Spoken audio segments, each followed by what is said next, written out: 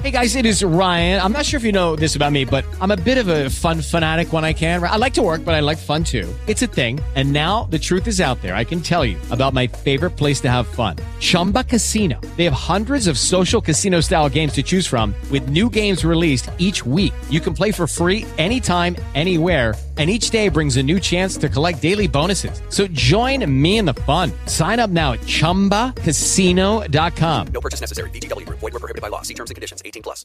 Hello, this is episode 20 of the Karmasense Foodcast. I'm Davey H., and this is the Fight Hunger episode.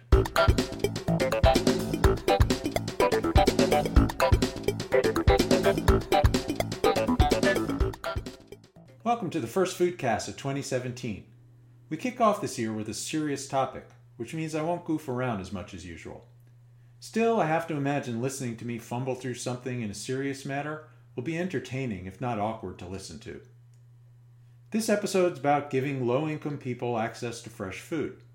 Some people don't think this is a problem, a basic right, or a concern for the population at large. There's this guy, Stuart Varney from Fox Business Channel. I'm just going to give our viewers a quick run-through of what items poor families in America have. 99% of them have a refrigerator. 81% have a microwave. 78% have air conditioning. 63% have cable TV. Douchebag says what? These days refrigerators are a luxury?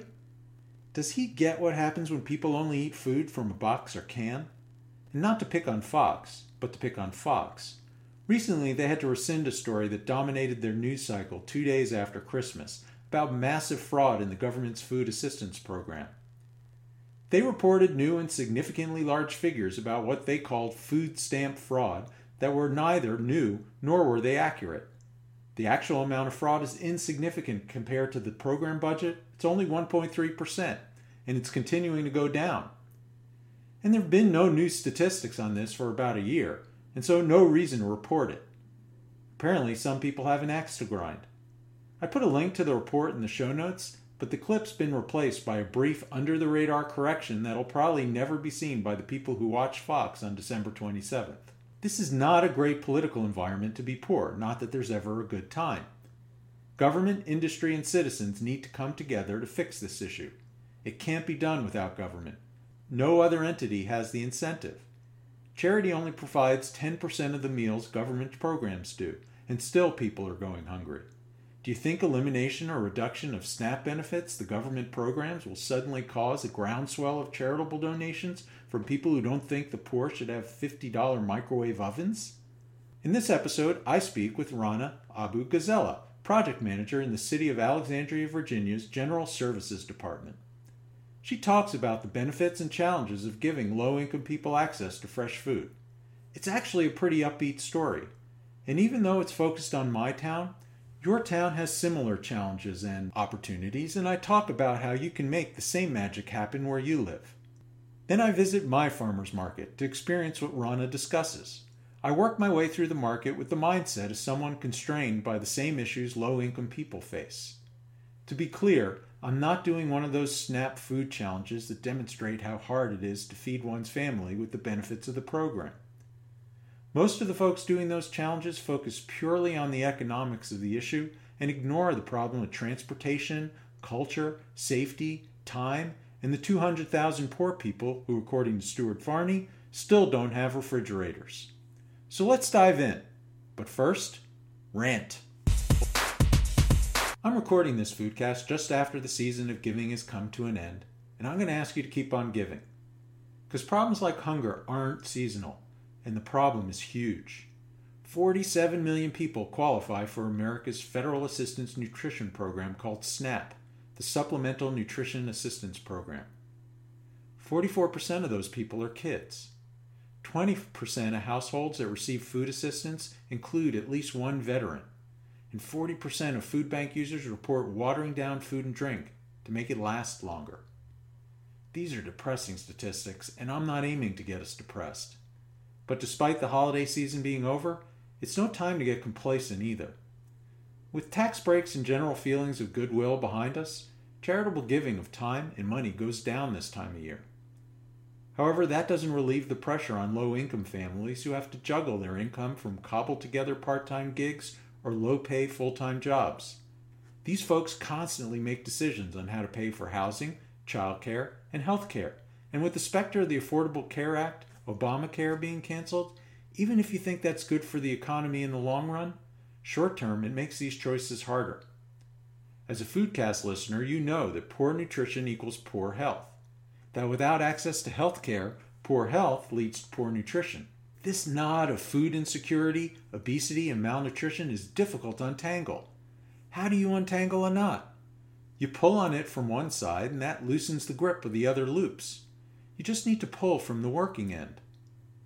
The working end of this knot is food insecurity. There's a concept among people who study food systems known as a food desert. A food desert is a geographical area concentrated with low-income residents that has no access to vendors that sell fresh food. The distance threshold to be defined as a desert is 1 and 10 miles, meaning if you live in an urban or suburban setting, there are no stores that sell fresh produce and meat within 1 mile of where you live. And if you live in a rural setting, the distance is 10 miles. What food deserts lack in fresh food selection, they usually make up for with plenty of cheap foods that are highly processed, heavily subsidized by your taxes, and easy to sell in corner stores that devote their paltry refrigerated sections to soda and beer. This is where farmers markets come in. They don't require the investment and physical infrastructure of a full-service grocery store. They can meet the customers where they are, so those customers don't need to invest 2 hours on public transportation to buy healthy options. But then there's another problem. The produce, meat, and dairy foods at farmers markets are still more expensive than cups of ramen. That's where SNAP comes in. As we move to the interview segment of this Foodcast, you'll learn about ways that government, farms, and concerned citizens can work together to overcome the problem of cost and access for healthy food. It may even motivate you to address the same food system issues in your town. Think globally, act locally. That's how you save the world. Today I have the privilege to meet with Rana Abu Ghazala, who is a project manager with the City of Alexandria, and she's here to talk to us about some great work she's done on making fresh and healthy food accessible to people who otherwise don't have access. So thanks for meeting with me, Rana. Thank you, Dave. Good to be with you.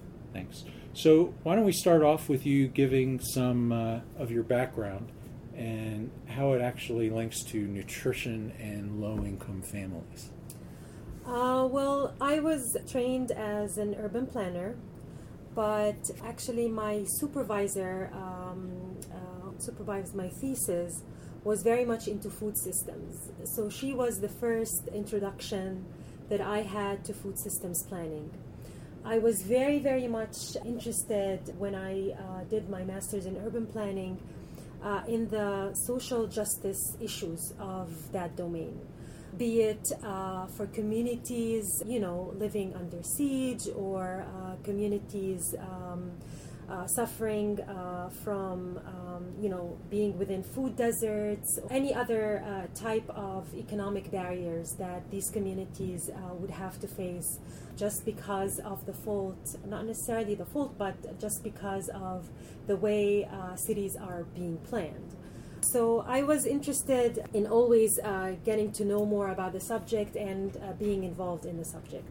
And coming to the city of Alexandria, I was kind of tasked with looking at the farmers market, the Old Town Farmers Market, which is the only market that is managed by the city, and seeing how we can actually improve that in terms of the way it's planned, and also in terms of program, to anchor it more as a hub for the community in terms of its activities, as well as being a center within the city. So I worked at developing a better plan where we would relocate the vendors and have them have equal spaces. We also had a customer survey on an annual basis.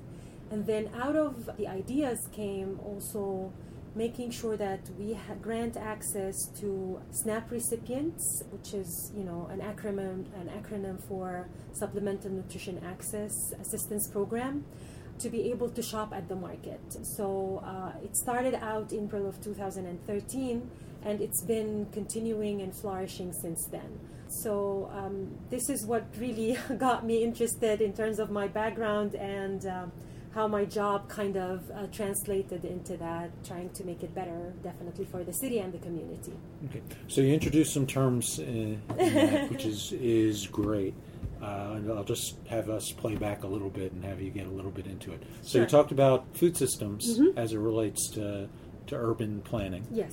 You also talked about food deserts. So could you explain a little bit what is a food system and how it relates to a food desert? Yes, so I might not be able to explain it in its full terms, the food systems, but it's definitely the whole, let's say, chain of when you grow food, distribute it, and how it goes through the chain from the start up until it ends onto your plate. So all of the mechanisms that are involved in getting it from A to B would affect how that food gets in terms of quality and in terms of energy that is spent on getting the food into your plate. So anything related to transporting food, anything related to agriculture, be it urban agriculture or land that we are currently losing, not just because of development, but also globally. These are things that go into the food system, and it's fairly a new discipline that planners are really becoming more involved with because it actually affects our livelihood, our sustainability. We're living in a planet, we're exhausting all of the resources, and food is amongst, the most precious ones, and it's also a cause of conflict. So it has to do with even stability in the world and globally as a whole. So that's kind of in simple terms of what the food systems is.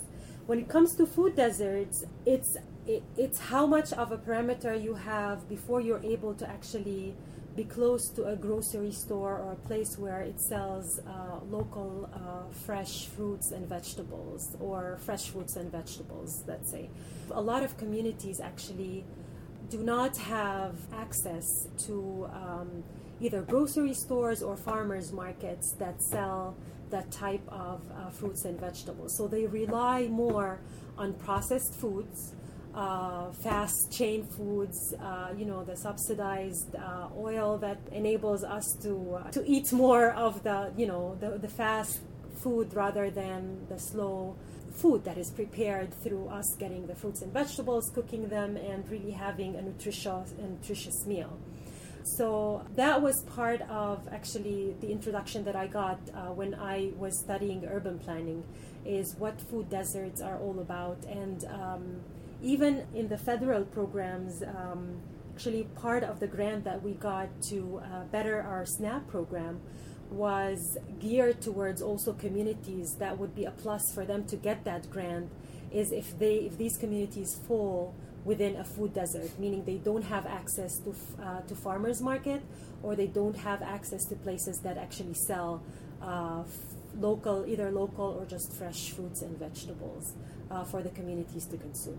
The Washington, D.C. area is a relatively wealthy part of the country. So it's Do you have any ideas, maybe specifically in Alexandria, how many food deserts there are? I don't think we do qualify as a food desert, but we do have barriers to access in terms of farmers market actually accepting SNAP. I'm just talking about farmers market. Now in grocery stores, they do have, a lot of them have the SNAP program running. So you can bring your card and actually run that to be able to purchase eligible foods, be it fruits, vegetables, or any eligible food items that are under the SNAP program. So we don't necessarily qualify as a food desert area, but still we do have barriers for access when it comes, to fresh fruits and vegetables and healthy foods per se. And typical of a lot of suburban areas, there are transportation issues to get it. There's walkability that Exactly. becomes a problem. Exactly. And when you're buying groceries, they're not easy necessarily to carry too. So. Exactly. Yeah. Okay. So you also, another term you came up with was SNAP. which you defined the acronym for us, but can you tell us a little bit more about what SNAP is? Sure. So it is a federal program where you get money that you can buy eligible food to supplement your income. So it supplements the nutritional aspect of your income. So if you're a family, let's say, of four, I think the bracket is about $2,000 if your net income is around $2,000 for a family or a household of four. You get about $500 in terms of allowance that you can spend on eligible food items or SNAP eligible foods. And that's $2,000 a month? Yes, that's $2,000 a month. Yeah. You get a card called EBT card, which is the electronic benefits card. Previously, it was known as the food stamp program, but now they prefer to call it the SNAP program, and then the card that they use is the EBT card. It's just very similar to any credit card. They just load in the money, and then you can use it to purchase any food, any eligible food items. So you described what the specific problem is that you were trying to solve by making SNAP transactions accessible at the farmers market. Can you describe the process that was involved in making that happen? Sure. In our case, as the farmers market, we wanted that to be centralized. We got a SNAP machine, and that SNAP EBT machine enables us to have any customer come in with their card, and then what they would end up telling us is, I need, let's say, $20 to purchase fruits and vegetables. They swipe their card, and we give them wooden tokens. So these tokens are just the same, they're just as good as money to use at the market. So they use them at the market. They purchase whatever they need, be it fruits, vegetables, meat, dairy, food, and they take it home. Once the vendor has those tokens, they come back to our station, and they are able to redeem those tokens for a receipt that we give them, and we send them that check by mail in 2 weeks' time. And we also have a great program that was made available through donations from the community, which is matching the SNAP dollars or the SNAP transactions dollar for dollar up to $10 per weekly visit. So this was the first matching program that we started. We also got a grant from FINI, which is also a federal grant, and we were able to match SNAP transactions also dollar for dollar up to $10, but only for fruits and vegetables. So we actually, if someone comes in and asks for $20, we're able to match them up to $20 now. So they leave with $40, and really it creates an impact on the money that they have set up for grocery shopping. So if someone comes in every week, that's actually $40 in addition to what they have in terms of SNAP allowance to use to buy, fresh, local fruits and vegetables from the farmers market. And it's great quality, and it helps incentivize people to buy at our farmers market, because they have that reputation of being more of an elitist type of space. But we really are trying to combat that, and our annual survey shows that in demographics it's actually becoming more inclusive to different income levels within the community who are attending the farmers market. So what kind of organizations are providing the matching funds? We started out, the first matching fund was $2,000, and it was from the Alexandria Childhood Obesity Action Network. It's a local organization within Alexandria. They were actually the first seed money that we got to enable us to do the matching program and get tokens to be able to do that. Then after that, we relied on fundraising through an event that's called Soil to Soul. And we did that with Jackson 20. We actually had the last one in October, and we were able to raise close to $3,000, and that hopefully would last us through next year. So every year we do something of a fundraising to enable us to get more money. And we also got good news that we now, as the city, are able to actually get donations online. So that wasn't the case before. So we'll definitely be trying to promote that to get more funding for our program, because the more funding we get, the more people we will be able to match their transactions in terms of a weekly visit. You've made it so that the actual process is as simple and friction-free as possible, Yes. which is great. How easy was it to make it happen? What was the process from start to finish as far as time? And My goodness, it was a struggle.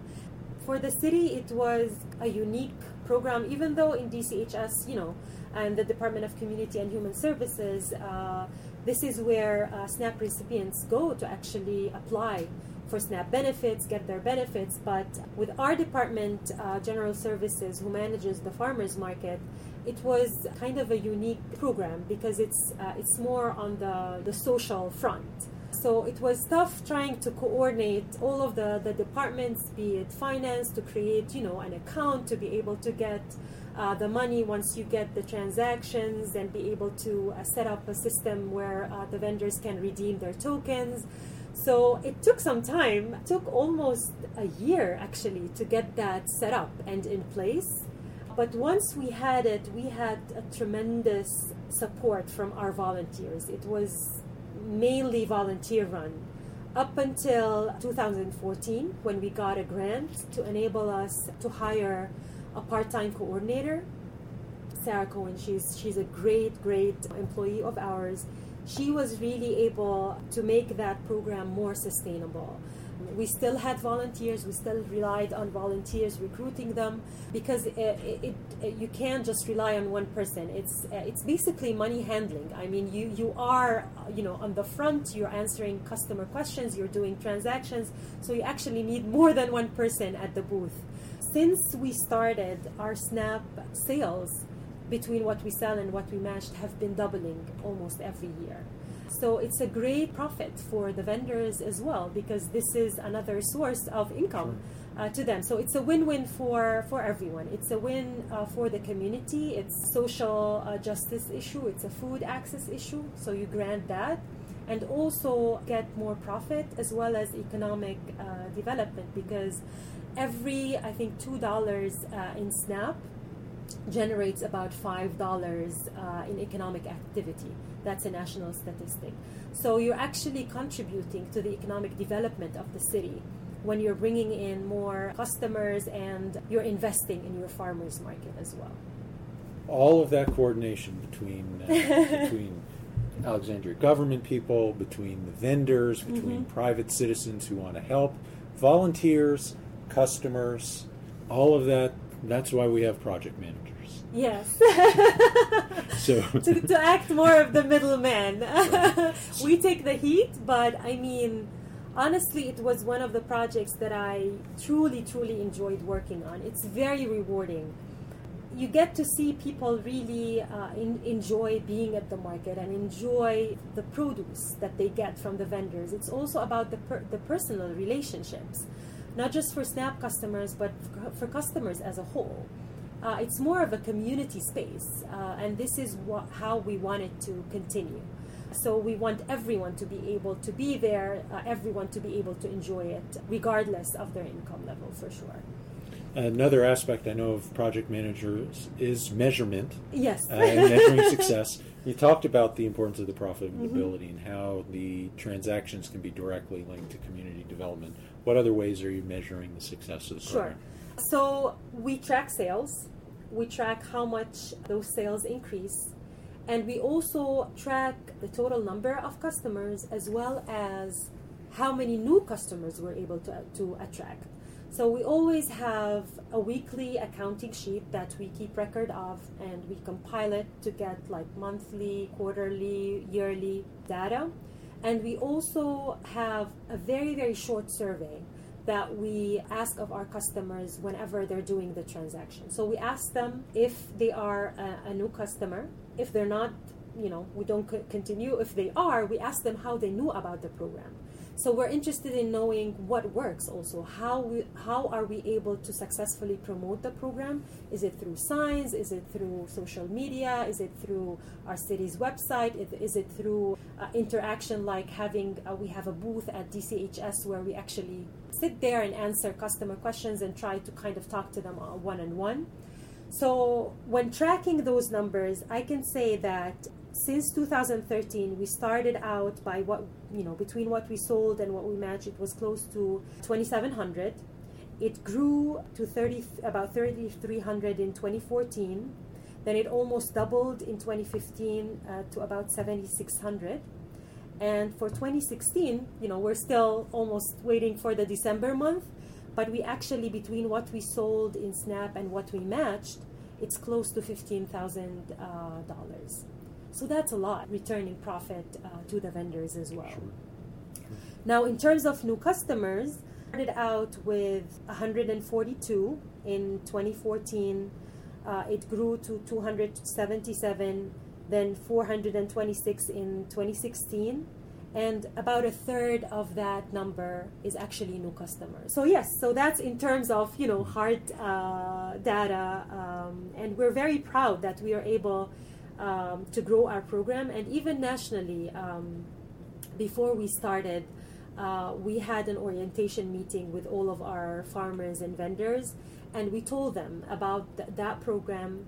And I really tried to be in their shoes, like talk from the economic, perspective as business and, businessmen. So I did show them the national statistics, and that, according to national statistics, SNAP sales and redemptions actually double every year. And we're very consistent with what is happening on a national level. So we're very, very happy that we have a recipe that works. Any personal stories you care to share about your experience? Sure. So I'm just going to share one. This was the latest one that we got. So it was from one of our SNAP customers, and she said that she has needed and haven't had a job this last year, and she has scrambled to stay afloat. In particular, the SNAP program at the Old Town Farmers Market has been an absolute joy and blessing to me. The extensive varieties of apples, the corn and tomatoes, the beet juice, the eggs, the occasional cheese and bread. Here at the market, I'm nourished in both body and spirit. Thank you for the program and keep up the good work. Stories like this are very heartwarming. It really tells you that it was worthwhile. All the headache and the heartache of trying to kind of coordinate everything together when it first started. I'm always a proponent of saying that things are usually the hardest part is just the beginning. Once you start something, this is the hardest part. Once you're done, the hardest is over. Then you can just streamline it, and it becomes a pattern or a rhythm that you can kind of fall into. So a lot of people get discouraged, because, they face bureaucracy or they face position on this part or that part, so they kind of give up. If they just push through just a little bit more and they're able to get something in place, I tell you, the reward is unbelievable. You achieve a vision that in the end you want. And it just takes a little bit persistence. And as I tell you, we were blessed with volunteers, with our coordinator. She actually started out as a volunteer, and having the grant enabled us to hire her as a part-time employee with the city. So we're very happy that the circumstances kind of conspired in our favor to kind of enable us to grow and expand that program from what we started on a very small scale. And certainly a story like that one pays you back and makes it seem all worthwhile. Makes it all worthwhile. My only problem with it is the description of all that good food is making me hungry. Well, you should come to the market on Saturday then. Yeah, I will.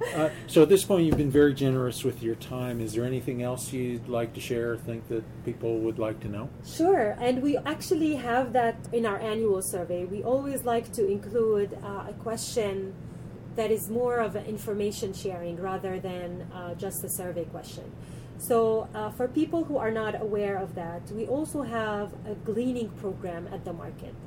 And gleaning it's food rescue. So any food that is left over at the end of the market day, instead of the vendors having to get rid of it or destroy it or take it out of the city to other shelters or food pantries, we wanted to actually keep it within the city. So we created a program with volunteers as well that enabled collecting that food and giving it out to shelters and local pantries within the city of Alexandria. So we partnered with Hunger Free Alexandria Group, and we've collected for the last gleaning season, which is May through November, which is the season where you have the abundance of produce, about 5,000 pounds of produce that could have otherwise been lost or destroyed. And that was part of actually the grant that we got. So we actually created something that happens actually also once a month towards the end of the month at the farmers market, May through November, which is the Bike for Good program.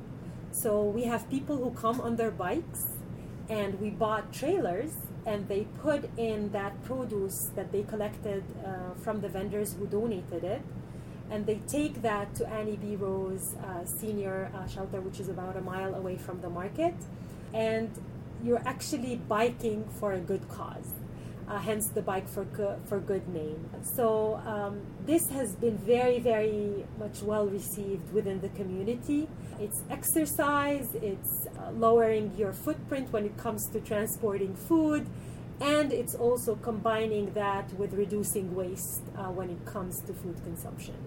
So we're very excited about that as well, and that's kind of another program that we're very proud to have at the market. So how can people learn more about the opportunities to help and the good work that you're doing? So they can check our city's website. We have a farmers market page, the Old Town Farmers Market page. We're also available on Facebook and Twitter. So they can check good stories. If they want to write us, we have our market manager's email, as well as if they want to volunteer.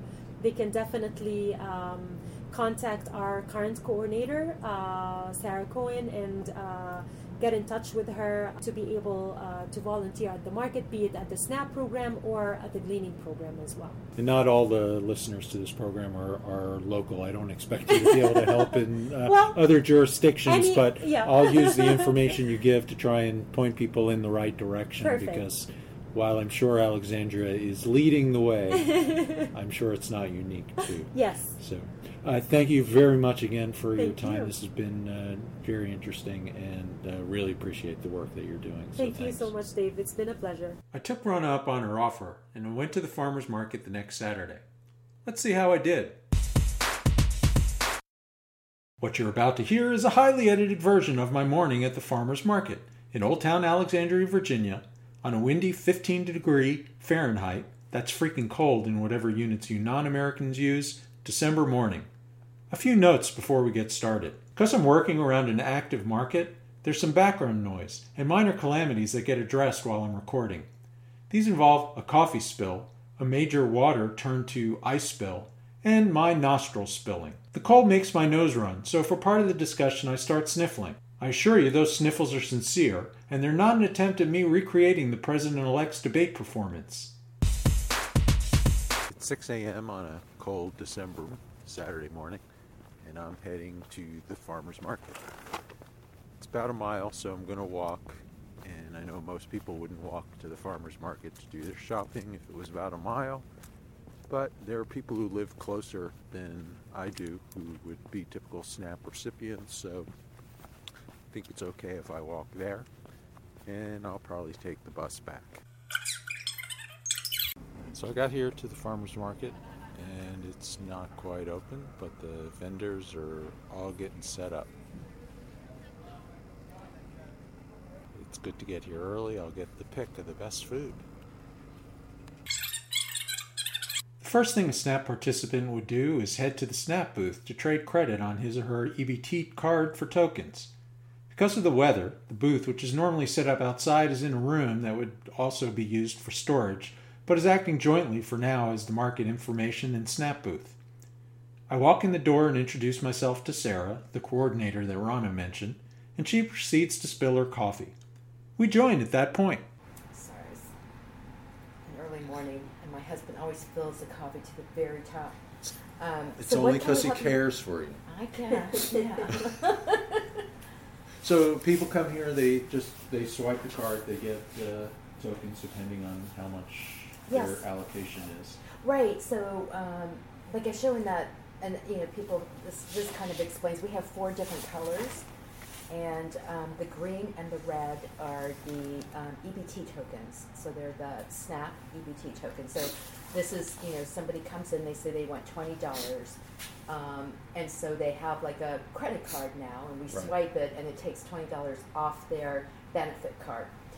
So then we give them either green, which is $1 tokens, or we give them red, and these are $2 tokens. Right. Some people really hate the red, some people love the red. So, they can't get cash back, and so sometimes the $2 isn't that great in terms of like trying to make sure they get the most of their money. Right. And then we have an incentive program. We have 2 different incentive programs. So the purple tokens, we have a grant with Wholesome Wave, we're a sub-grantee to Wholesome Wave, who has a grant with the USDA, and the FINI grant stands for the Food Insecurity Nutrition Incentive Program. And so these are the purple tokens, and they're $1, and they're for fruits and vegetables only. So we match people dollar for dollar up to $20. So if they get $20, they get $10 of the FINI, the purple tokens, fruit and vegetables only, and then they get $10 of the double dollar tokens, and that's what we fundraise for. So this is a public, we get from the community donations. So these are for anything. They can buy meat, bread. If they want to buy cookies, they can buy cookies. There's no law against it, but we really encourage people. I always ask people, like, where are you going, what are you buying? Because actually, after they buy things, at the end of the day, I go back to the farmers and they have to come and redeem the tokens so that they can get paid. And we're also involved in a research program too with the University of Delaware. It's a randomized controlled trial where people fill out a card with their name, cell phone, and email, and then I send it to the University of Delaware researchers, and they're in the social policy program. And then they send the customer a link with a survey. And so the survey is all about what you buy, to eat, what you eat. So it's trying to assess if people get more incentives. Will it increase their fruit and vegetable content? Will it increase them coming to the market and buying food here? So it enters them into, after they do the survey, it enters them into a lottery. And they will automatically get an email back that tells them what they won. They can win either 2 times, 1.5 times, nothing, or a bag. And so we just had a woman come in here, and she had won 1.5 times. So that means she bought $20 on her SNAP EBT card. She won 1.5 times. So she got $30, $40, $50, $60 for spending 20. And it's unlimited. Like this summer, we had someone who came in and bought 100, and they had won 2 times. So I had to give them 200 of the purple tokens. It was wiping me out. Like I had to keep buying purple tokens. People wouldn't come. They wouldn't come to the market unless they had incentives, because it's really expensive. Right. There's at least the perception that it's expensive. And they're trying to also find out, like, how, if incentives, what kind of incentives will really, bring people out. And then they want to get information about the population. Like, what are the barriers? Is it transportation? Right. I imagine that most of them do need to travel to get here, too. We do have some people who walk here, who live in the neighborhood, but I think most people do, like, drive. But, some people walk. I would say it's probably 70% drive, 30% walk. Okay. Any feeling Take for public transportation. Yeah, and that's what I was just going to ask, was any feeling for how many? Some do. Yeah, some people do take public transportation. I know one woman, she literally has to take a bus to a metro, and then she gets on the metro, she goes to the King Street, and then she takes the trolley. It's like, a 2-hour trip for her to come here, but she does it. She doesn't come every week, but she comes like once a month. That's dedication. Yeah. A lot of people are very worried about their health, so who are taking advantage of this program. Hi. Hey. This is May, our market manager. Hi. May, did you talk to Culture Farms at all? I've been trying to find Santiago. He doesn't answer. Coulter Farms spilled some milk and then they poured some water and now it's ice and he needs salt. He said, I appreciate your time. okay, So, thank you so much. thank you. Thanks. Now I get to go shopping. For simplicity's sake, I'm going to shop for one person, even though my non-SNAP life has more mouths to feed. The average single-person home gets about $142 a month in SNAP benefits, according to the United States Department of Agriculture.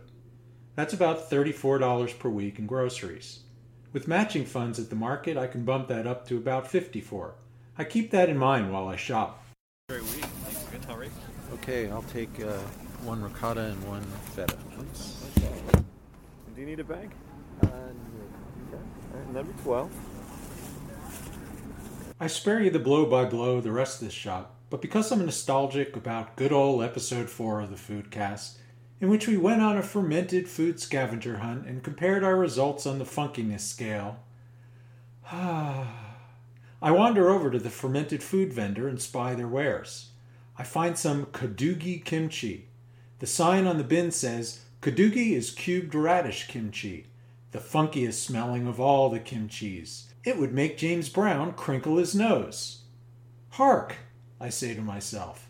The Foodcast Funky Food Scale is based on George's, in which George Clinton is most funky, George Costanza is medium funky, and George McFly is not funky. Was that scale wrong? Should it be based on James's?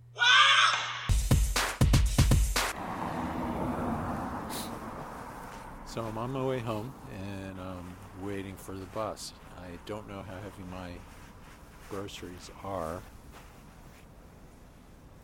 I've been carrying them for a while to get to the bus stop and they feel pretty heavy. I'll weigh them once I get home. I probably could have been smarter on what I bought, but I bought what I would actually use. And so I don't think that it would make for a week's worth of groceries, but I could certainly stretch it out to get pretty close, and we'll see. Meanwhile, I'm waiting for the bus. It's about a 10-minute, 15-minute bus ride to get back home.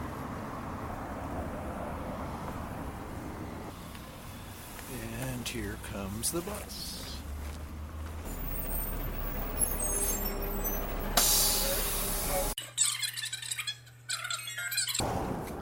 Well, other than my bus driver deciding to ignore my stop request and having to go a few blocks past my stop, the bus ride was uneventful, but I'm just carrying the groceries a little bit further.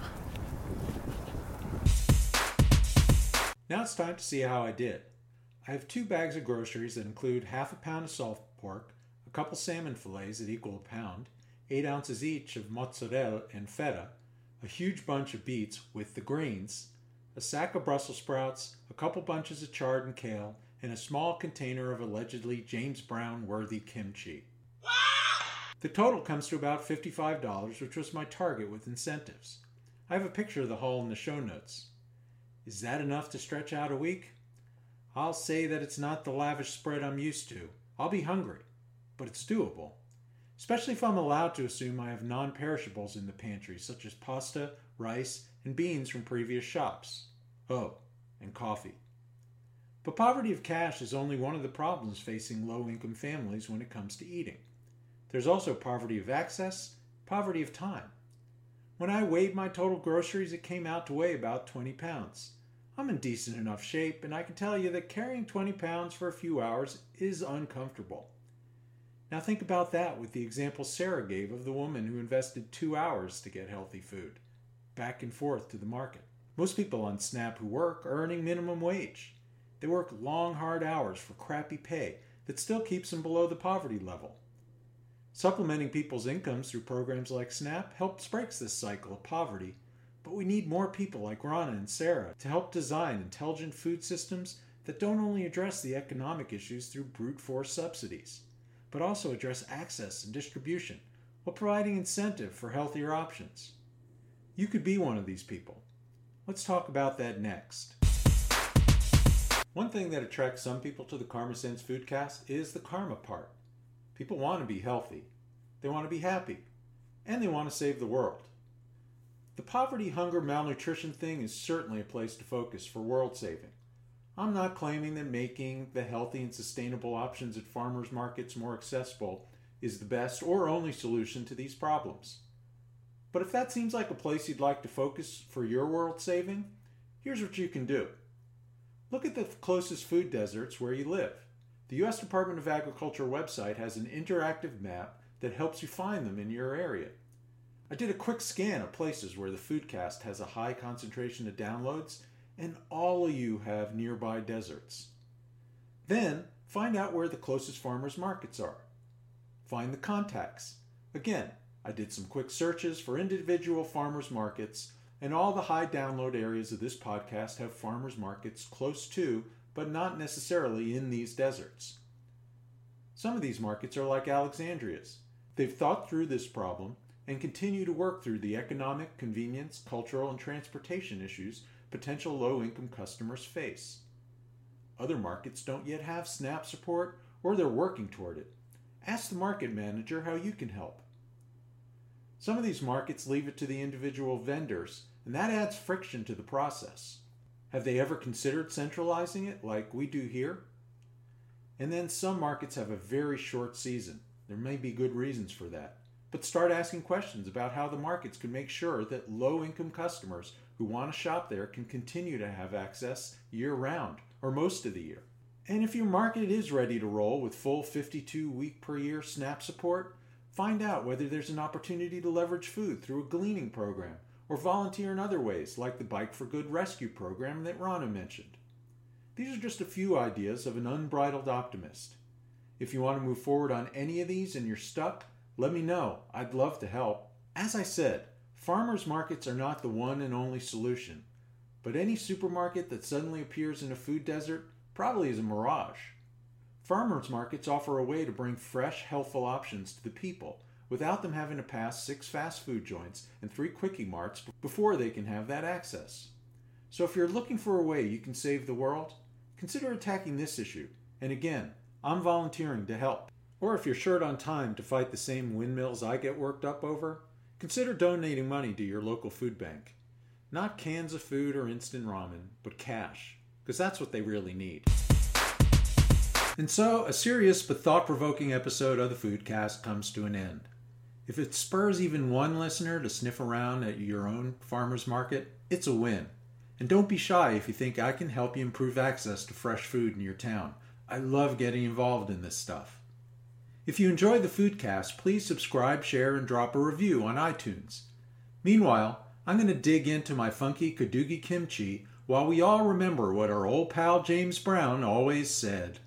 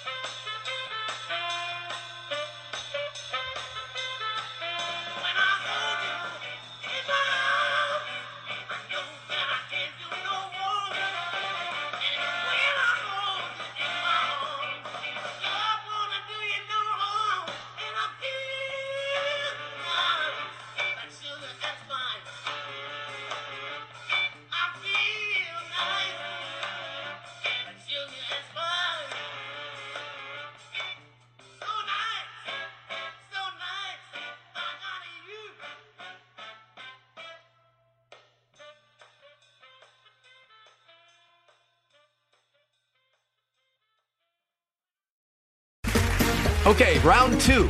Name something that's not boring. A laundry? Ooh, a book club. Computer solitaire, huh? Ah, sorry, we were looking for Chumba Casino.